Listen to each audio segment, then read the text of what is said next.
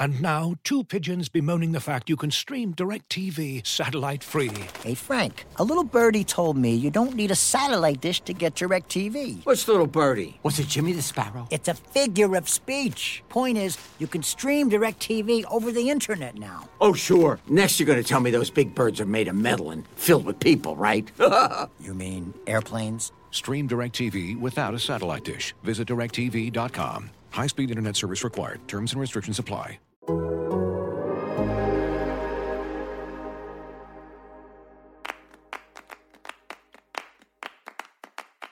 2022 was a very busy year in the world of North American soccer, so to end the year, we are doing our now traditional thing where we ask each of our 7 full-time staff writers at The Athletic Soccer about their favorite story that they covered this year.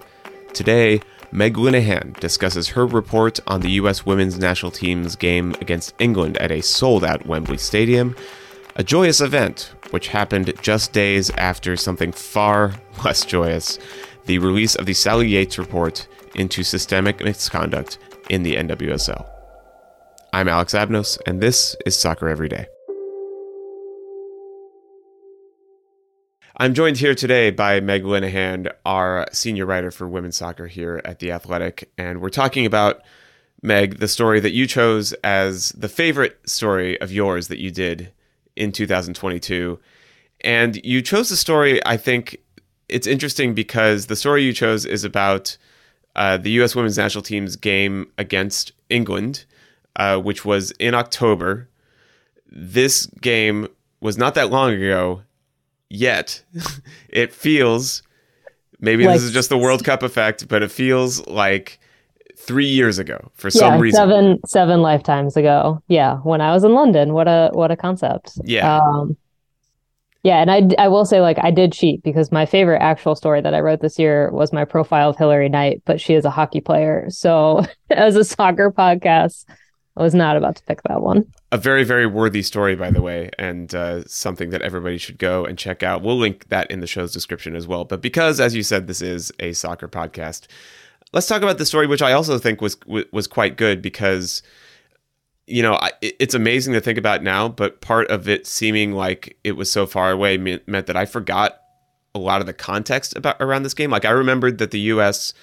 played England, and England was obviously coming off of winning the Euros, and the U.S. was coming off of playing really no real challenging opponents of consequence for a very long time. So this was, you know, I remember it being a big test. I remember the U.S. losing. Mm-hmm. I had forgotten somehow that the Sally Yates report had come out while the U.S. was in England training and preparing for this game. And your story is all about that. The headline for the story is the U.S. women's national team's loss to England was a major test and an exercise in clinging to joy. There was so much going on in the lead up to this game and obviously in the game itself. What made you decide to focus on that sort of balance for this story? Yeah, I mean, I think it was impossible to divorce this game from what was happening. I mean, Steph Young and I were legitimately flying to London together on the same flight in the airport in Boston, trying to finish writing the first day's stuff around the Sally Yates report, flying over and then immediately landing and just having the sense of there's no good time for this report to come out, right? Like, period. There's just no good time for it.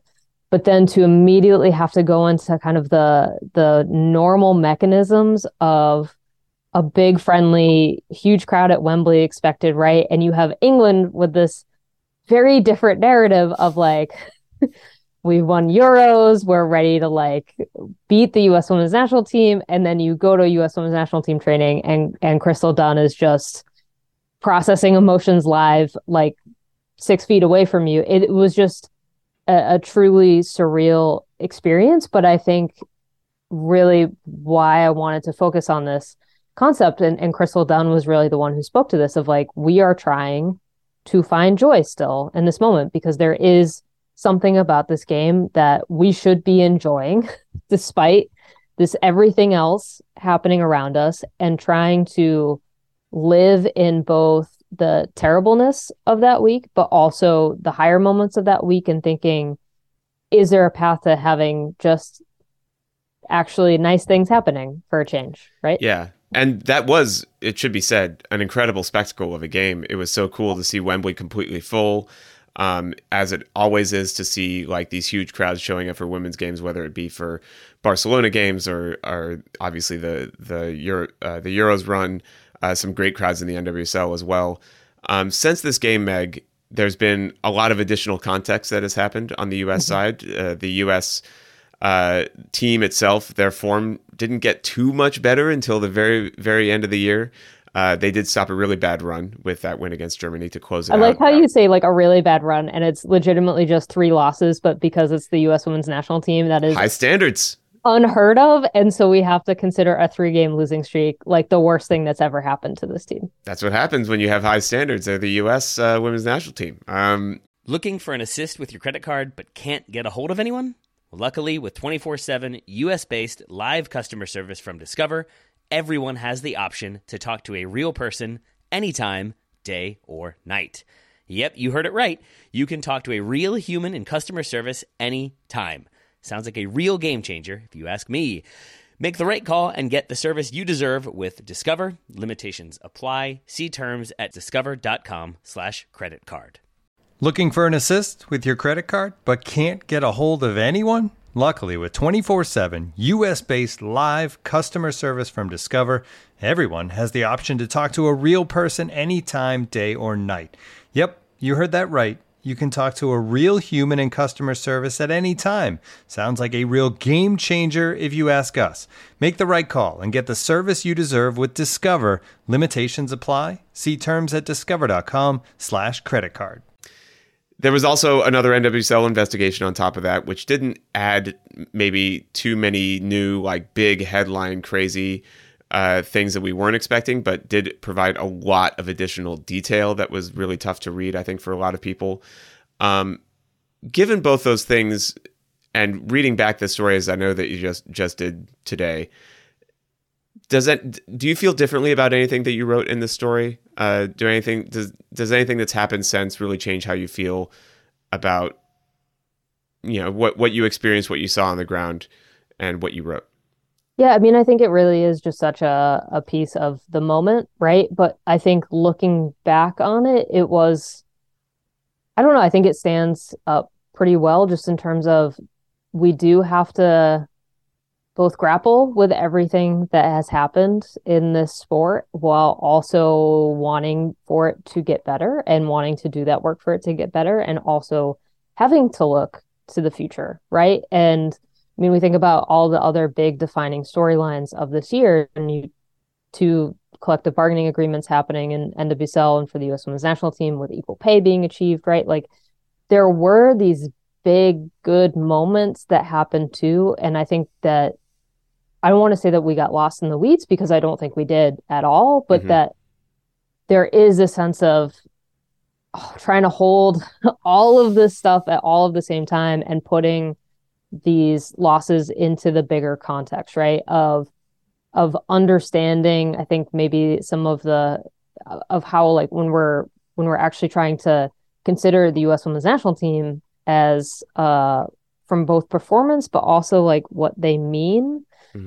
That's kind of the bigger work that I think so much of all of the storytelling around this year kind of went back to of, okay, you're on this quest to three-peat for a Women's World Cup, right? Which is just kind of this absurd idea even.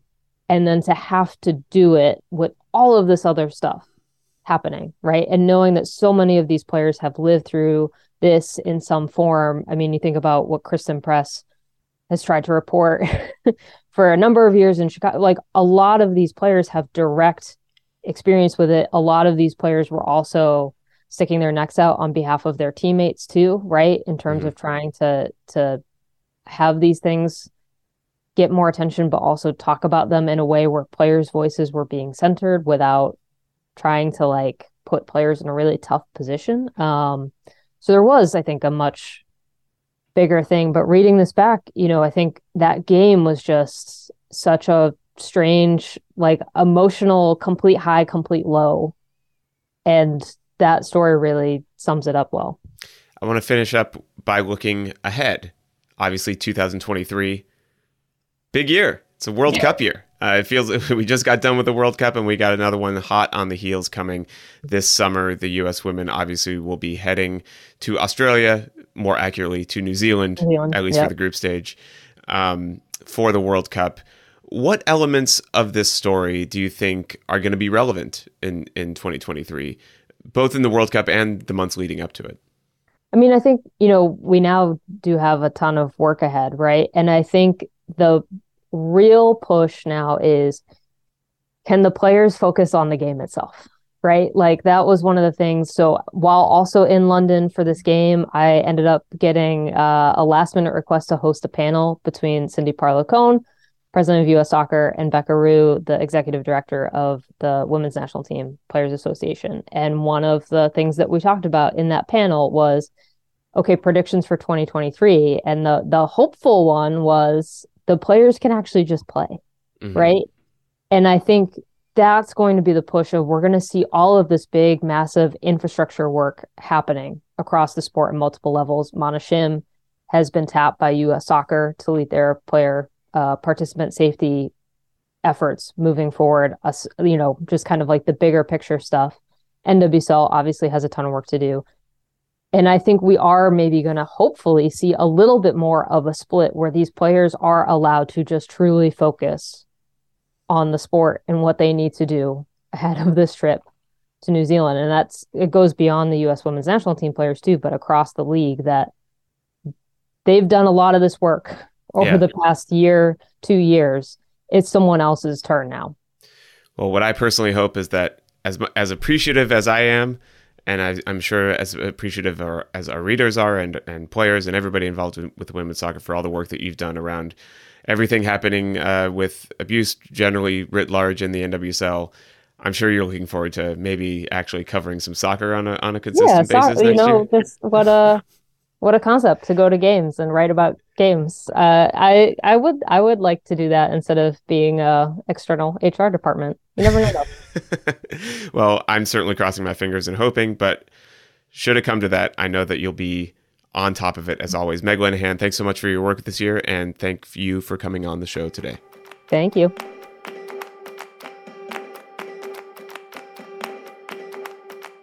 Thank you so much for listening to the show today and all year long. We'll be back in 2023 with new episodes. Until then, happy soccer to all of you. As you've probably heard by now, we've teamed up with BetMGM this season. We'll be using BetMGM lines to make all of our picks, and we'll have special offers for our listeners each week. If you haven't signed up for BetMGM yet, use bonus code The Athletic, and you'll get a 1-year subscription to The Athletic, plus up to a $1,500 first bet offer on your first wager with BetMGM. Here's how it works. Download the BetMGM app and sign up using bonus code The Athletic. Make your first deposit of at least $10. Place your first bet on any game and claim your voucher for a 1-year subscription to The Athletic. See BetMGM.com for terms. U.S. promotional offers not available in D.C., Mississippi, New York, Nevada, Ontario, or Puerto Rico. Gambling problem? Call 1-800-GAMBLER. Available in the U.S. Call 877-8-HOPE-NY or text HOPE-NY 467-369 in New York. Call 1-800-NEXT-STEP in Arizona. 1-800-327-5050 in Massachusetts. 1-800-BETS-OFF in Iowa. 1-800-270-7117 for confidential help in Michigan. 1-800-981-0023 in Puerto Rico. First bet offer for new customers only in partnership with Kansas Crossing Casino and Hotel. Don't forget, if you haven't signed up for BetMGM yet, use bonus code The Athletic, and you'll get a 1-year subscription to The Athletic, plus up to a $1,500 first bet offer on your first wager.